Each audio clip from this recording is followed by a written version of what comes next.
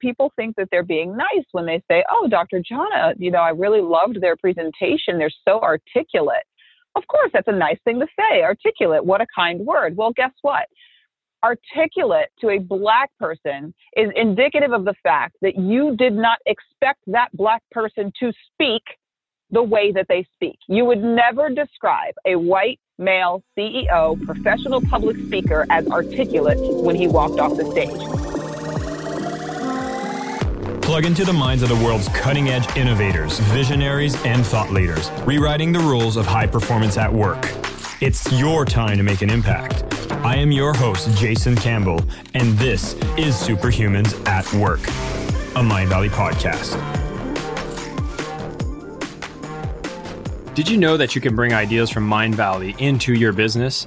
If you go to mindvalley.com/superhumans, you can discover Mindvalley's business offerings so you can bring personal and professional growth to the entire company. If you are the owner of a company, you know that if you invest in your employees' engagement, happiness, and learning, it'll help the bottom line and impact the business positively. And if you wish your company was bringing these kinds of products from Mindvalley Quests, Mindvalley Mentoring, and all the learnings to be a complete high-performance individual in every area of your life, then you definitely want to go to mindvalley.com/superhumans to see how we can get started with working with you. Hi, everybody. This is Jason Mark Campbell, and welcome back to Superhumans at Work. And the guest that I have today is the CEO and founder of the TMI Consulting Group. Tiffany Jana is a social entrepreneur. She is a speaker and an author, writing several books such as Overcoming Bias, The B Corp Handbook, Erasing Institutional Bias, and The Subtle Acts of Exclusion: How to Understand, Identify, and Stop Microaggressions. We're going to be focusing on the topics of a bit of all of her books, with a focus on the latest one to understand what are microaggressions. Do they happen in your workplace? Do they happen around you in your own life? And where does it come up? Is it through racial differences, gender differences, age differences, cultural or ethnical differences? This is really where we want to go and ask these questions, get into these conversations so that we can all level up in our way of being aware of these and stopping them when they come up. And so, Tiffany, Jana, thank you so much for joining me. Thank you for having me. I'm excited to be here. Now, Dr. Jana, you've been a top 100 speaker, in 2008 by Inc. magazine. You've been around and speaking so much about these topics that, today more than ever are so relevant. And so I wanted to give you the space to kind of share a bit of your background. Like, how did you find yourself being in this position where you're being an advocate for all these important topics and going out to speak to the world on making a change? So I like to say that I'm doing actually what most people on the planet do, which is following in the footsteps of their parents, even though we're not as prone to do that in my part of the world, but that is how I came to it. My mother is a pioneer in the diversity, equity, and inclusion space. She came up post-civil rights movement, and she was one of the early practitioners who was standing up offices of multicultural affairs and doing work with large governmental institutions. And I was following around behind her when I was in high school, watching her deploy surveys and make workplaces and institutions more diverse, more inclusive. And then in my later years, growing up and through college, I found out that I actually do come from a long line of people who have been justice workers all the way from the days of enslavement until now. So we have been working towards certainly Black liberation, but the liberation of all peoples. It runs in my blood. Oh my God, that's amazing. So then you've been following in these footsteps, and I think your voice is definitely extremely relevant to be heard today, because we've seen the events that happened with George Floyd. And if I could use swear language on expressing how messed up that is, it is something that should never happen. And in the event of its happening, there's been a lot of people turning into, okay, what do we do now? This is not a singular event. This has been a repetitive event. And in the workplaces, we're talking here about microaggressions. And so there's a lot of companies. What shifts are you seeing since this has happened, that companies, are they taking bolder steps? And is this a good thing? Is this a bad thing? What's happening right now? Well, it's really good to hear you say that this is not a singular event, because if you're a person of color, if you're a Black person in particular, the George Floyd lynching, was horrible, but not surprising. This is not outside of the context of normal, sadly, for Black people in America. The interesting thing is it's the COVID crisis. The COVID pandemic had us all collectively traumatized, locked in our houses, staring at screens. And I think that there was a shift from simply learning about racism or hearing about it or understanding it academically, cerebrally, towards actually feeling it, towards witnessing a lynching and already being in a place of profound pain and confusion and sadness and disillusionment from the crisis.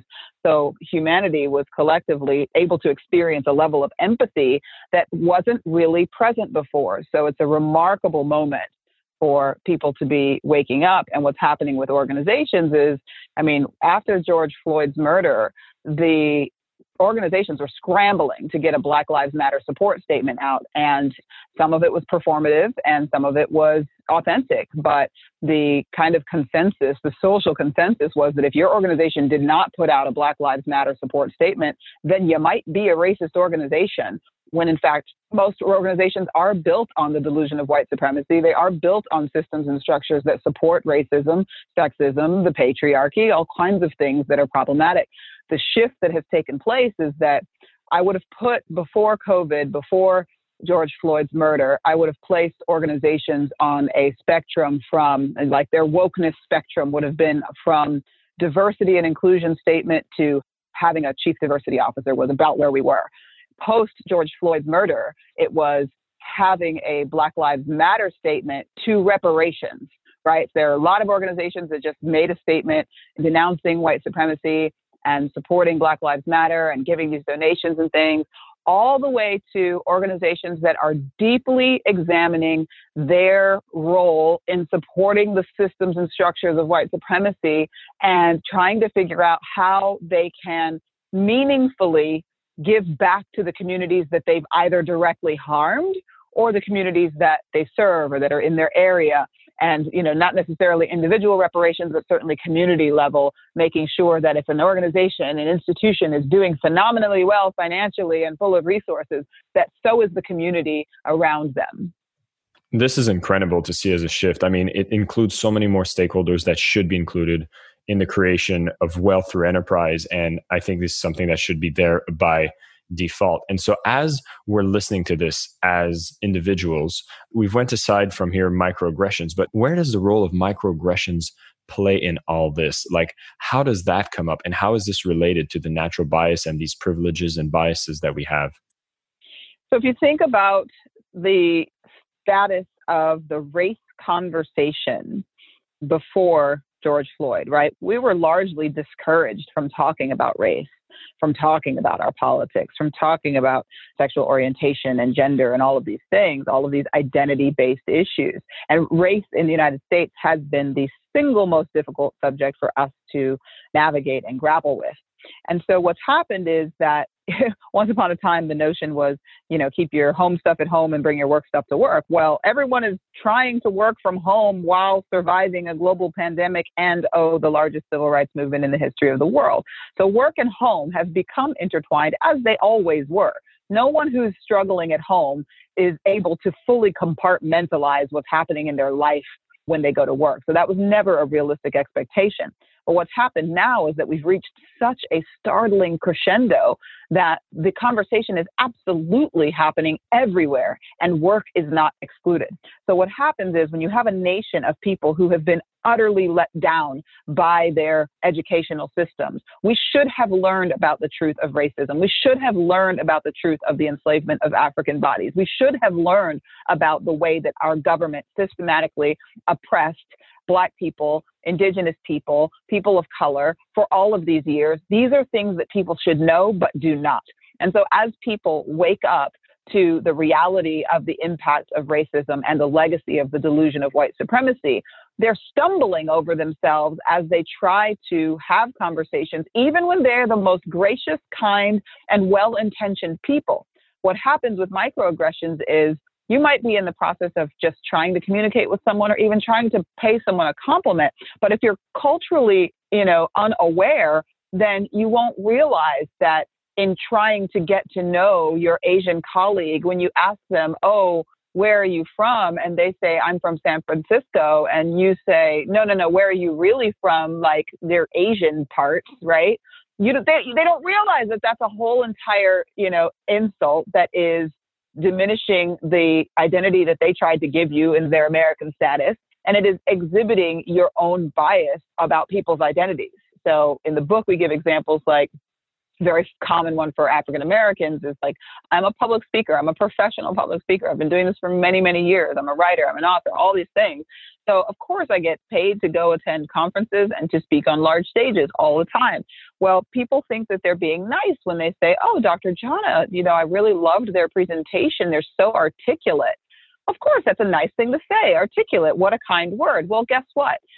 Articulate to a Black person is indicative of the fact that you did not expect that Black person to speak the way that they speak. You would never describe a white male CEO, professional public speaker as articulate when he walked off the stage.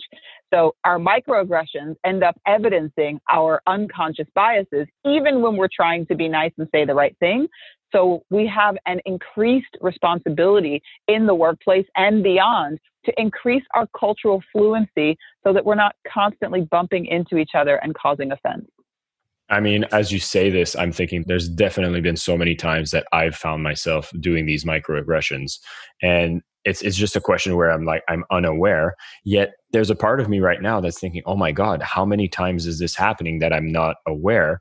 And it makes me want to have a kind of default response of maybe I should just talk less or engage less. And that doesn't feel like it's the answer. And so I'd love to ask you the question for someone who might be thinking, wow, if I've been doing this, I don't know I've been doing this, I don't want to shut off. What's the right answer? How do I step into it instead of withdraw from it? So I'm going to preface this answer by accepting your invitation to challenge you, because I tend to try to move with both honesty, integrity, and grace. And so I will say to you that as a white male, well, first of all of us commit microaggressions on a regular basis, including me. I'm a whole diversity practitioner, an expert who's written all these best-selling books on the topic, and I still mess up. That's part of, unconscious bias is part of the human condition, and that's where our stereotyping and that's where our microaggressions, I prefer to call them subtle acts of exclusion, SAE for short, because microaggression, just like calling somebody a racist, it just puts people on the defensive and it just sounds so aggressive. The word's right there in the term. So subtle acts of exclusion, or SAE, is a rebranding of that term with a much more values neutral, just descriptor of the phenomenon. Subtle, it is an act, either verbal or physical, that is exclusive. It's exclusionary. It pushes people to the margin. So as a white man, you have probably committed quite a few of these. And the privilege that you are afforded is that fewer people are going to go out of their way to call you out, because you represent, even though you are not, the president of the United States, you still represent the primary demographics of the most privileged people on the planet.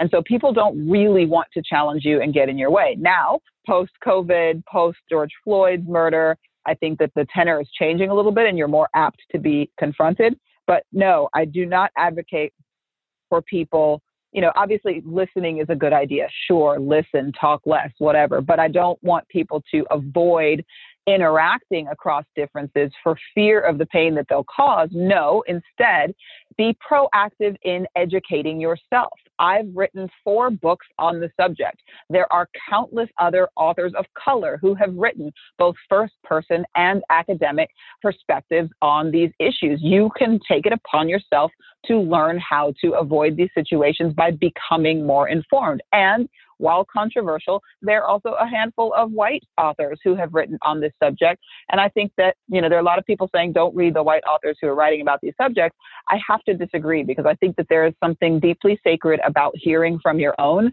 When you read about a white man who was behaving in racist ways and went on the journey of actually mining his own hard drive and doing the deep introspection and how he turned that corner, that's going to show you something is possible from a perspective you can relate to. So I would say don't only learn from white authors and white theorists.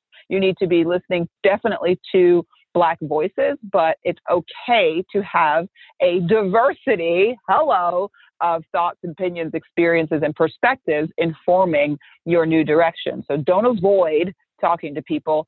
Get yourself more culturally fluent and be prepared for the inevitable subtle act of exclusion that will take place. and be prepared for some people to call you out and have some grace when they do. It is a gift. So for you to be a privileged white man and not have anyone call you out on this means that you continue to move through the world with ignorance. For you to have a person of color or a gender minority, a sexual minority, any kind of underrepresented group to say to you, excuse me, but what you just did or said, it actually caused me harm. Like, we need to talk about this. That is a deep and profound and vulnerable gift for which your immediate response should be, oh my gosh, I'm sorry. And thank you for bringing that to my attention. This is not something I was aware of. Like, yes, I would love to talk about this. Instead of the defensive, well, that's not what I meant. You're just too sensitive. Yeah, I can totally see examples. I mean, across social media right now, I'm seeing that it seems like people are polarizing. They seem to be in this massive denial camp, especially if they're, particularly the white men, are either in a complete denial and defensive mode versus stepping into a place, I guess, of humbleness or just listening and realizing that there's so much we don't know because that feedback hasn't been provided. And we've just been walking around with that privilege day in and day out. And so now you've given us a lot of resources that we can move forward with. Obviously, you have so many books that you've published that people can go out and get educated on the topic. And you speak about this particularly in the workplace. And so for all my listeners here, these are the types of books you should be picking up so that you can see yourself grow within the workplace and become a better leader, become a better team member, and become a better friend as you embrace these ideas for diversity and stop having biases and grow, because the more you grow, the more you can let the entire culture within the workplace grow.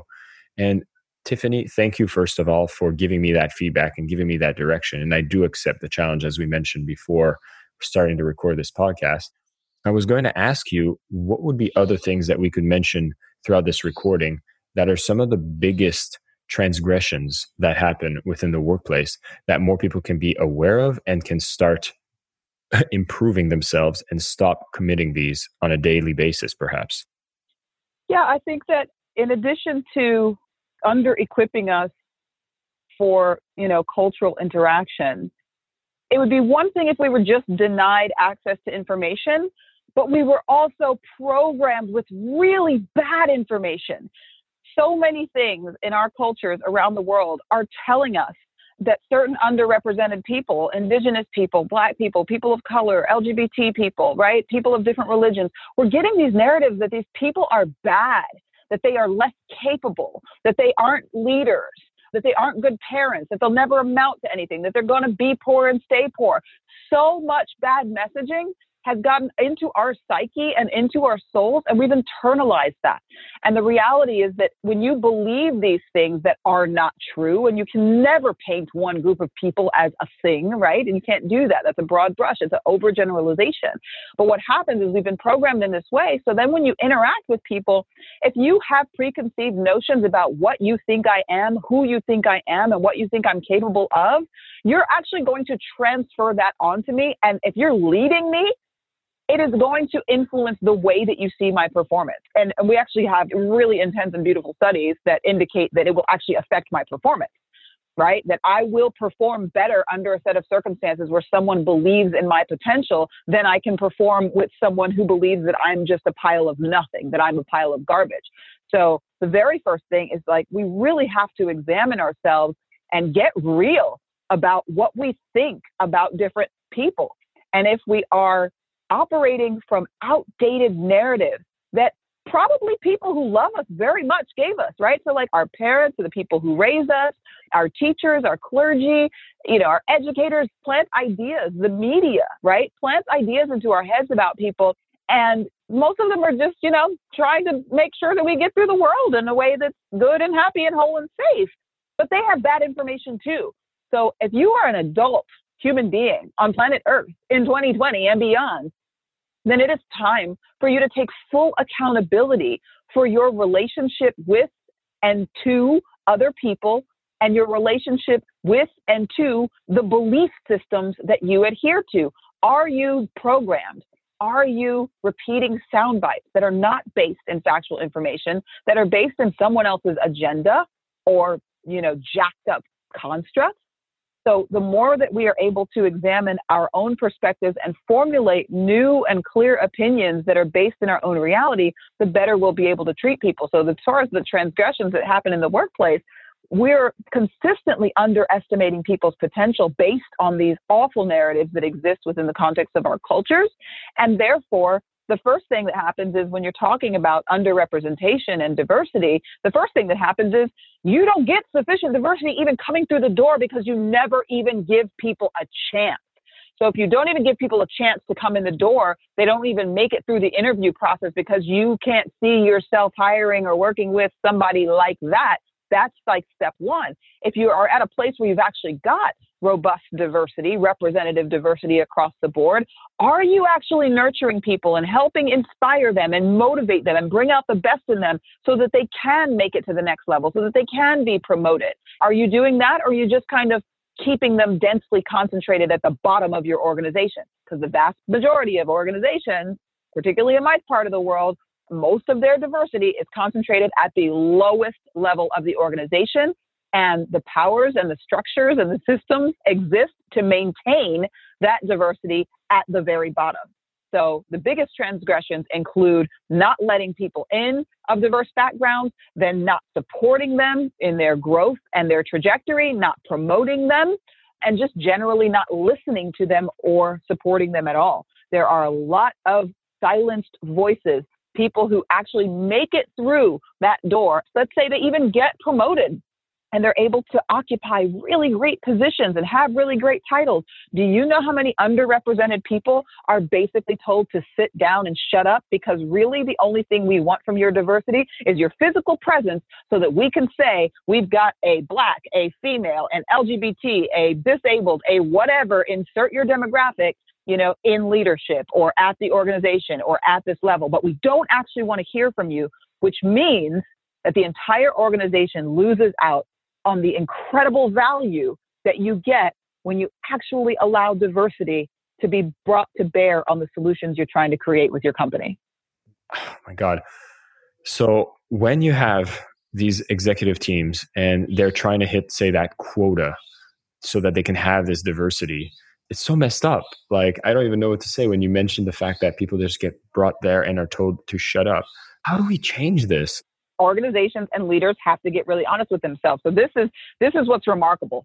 This moment right now, the biggest civil rights movement in the history of the world. Why is it the biggest civil rights movement in the history of the world? Because white people are feeling the pain. White people have extended their empathy and now their action in service of their Black brothers and sisters.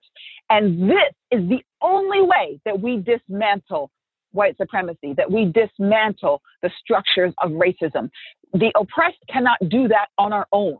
That is not something, because we literally don't have our hands on the levers of power. Together, hand in hand, white and Black and indigenous and all the peoples of color, all the queer people, everybody, right? The entire human family comes together and says, you know what? We will not stand for the exclusion of our own. Race is a social construct. It was made up to justify very bad behavior towards very brown people.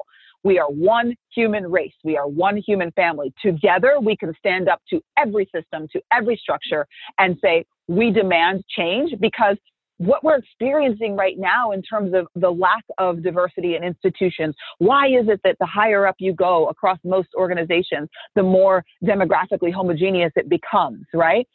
Everything was designed to achieve these ends. There are no accidents in our systems, in our structures, in our culture, in our society, no accidents.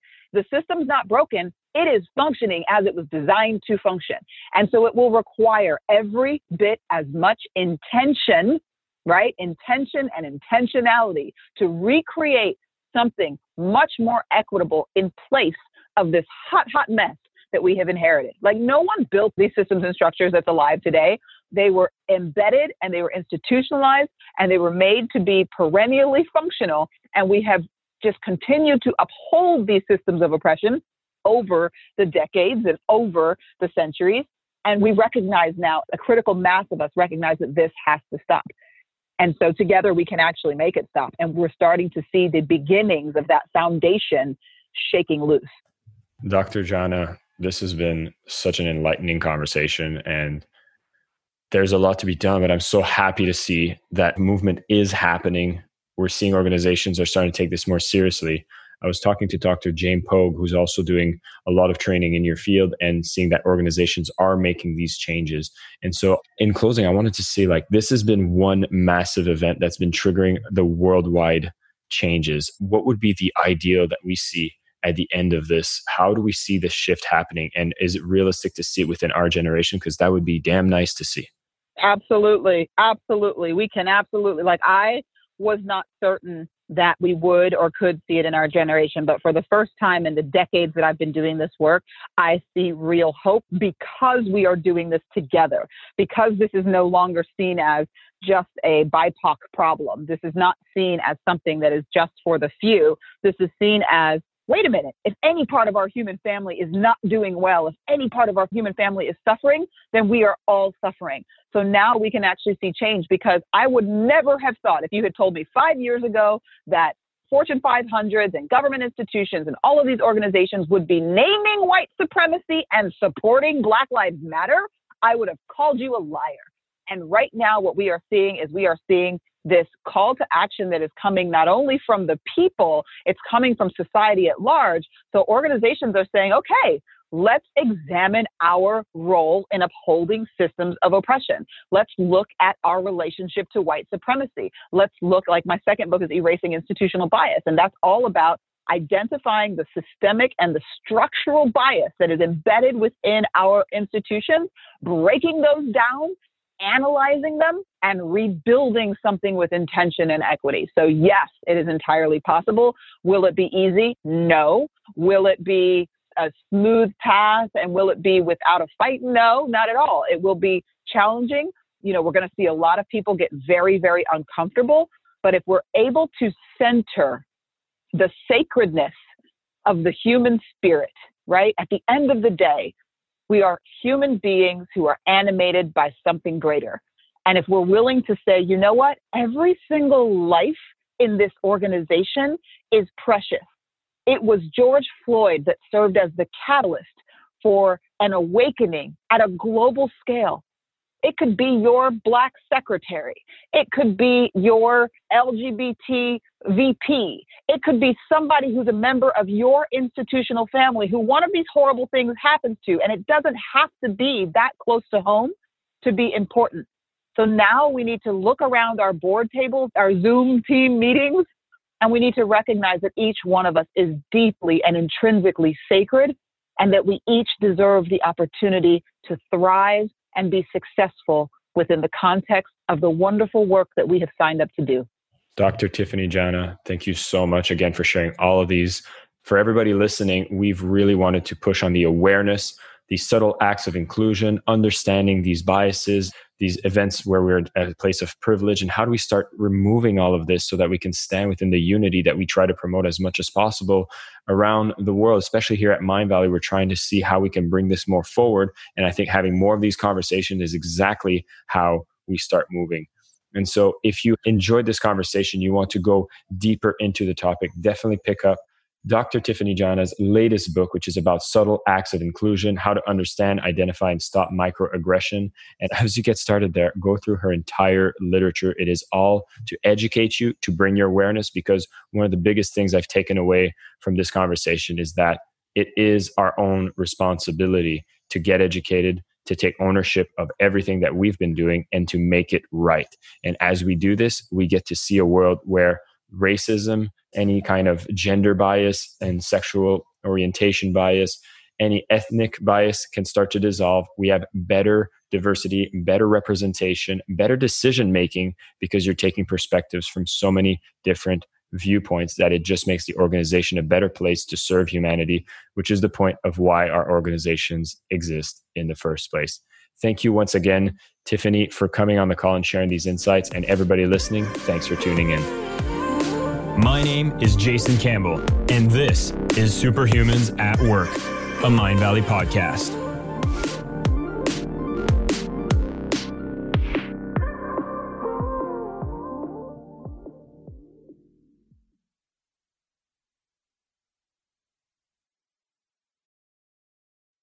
When you need mealtime inspiration, it's worth shopping Kroger, where you'll find over 30,000 mouth-watering choices that excite your inner foodie. And no matter what tasty choice you make, you'll enjoy our everyday low prices, plus extra ways to save, like digital coupons worth over $600 each week. You can also save up to $1 off per gallon at the pump with fuel points. More savings and more inspiring flavors make shopping Kroger worth it every time. Kroger, fresh for everyone. Fuel restrictions apply.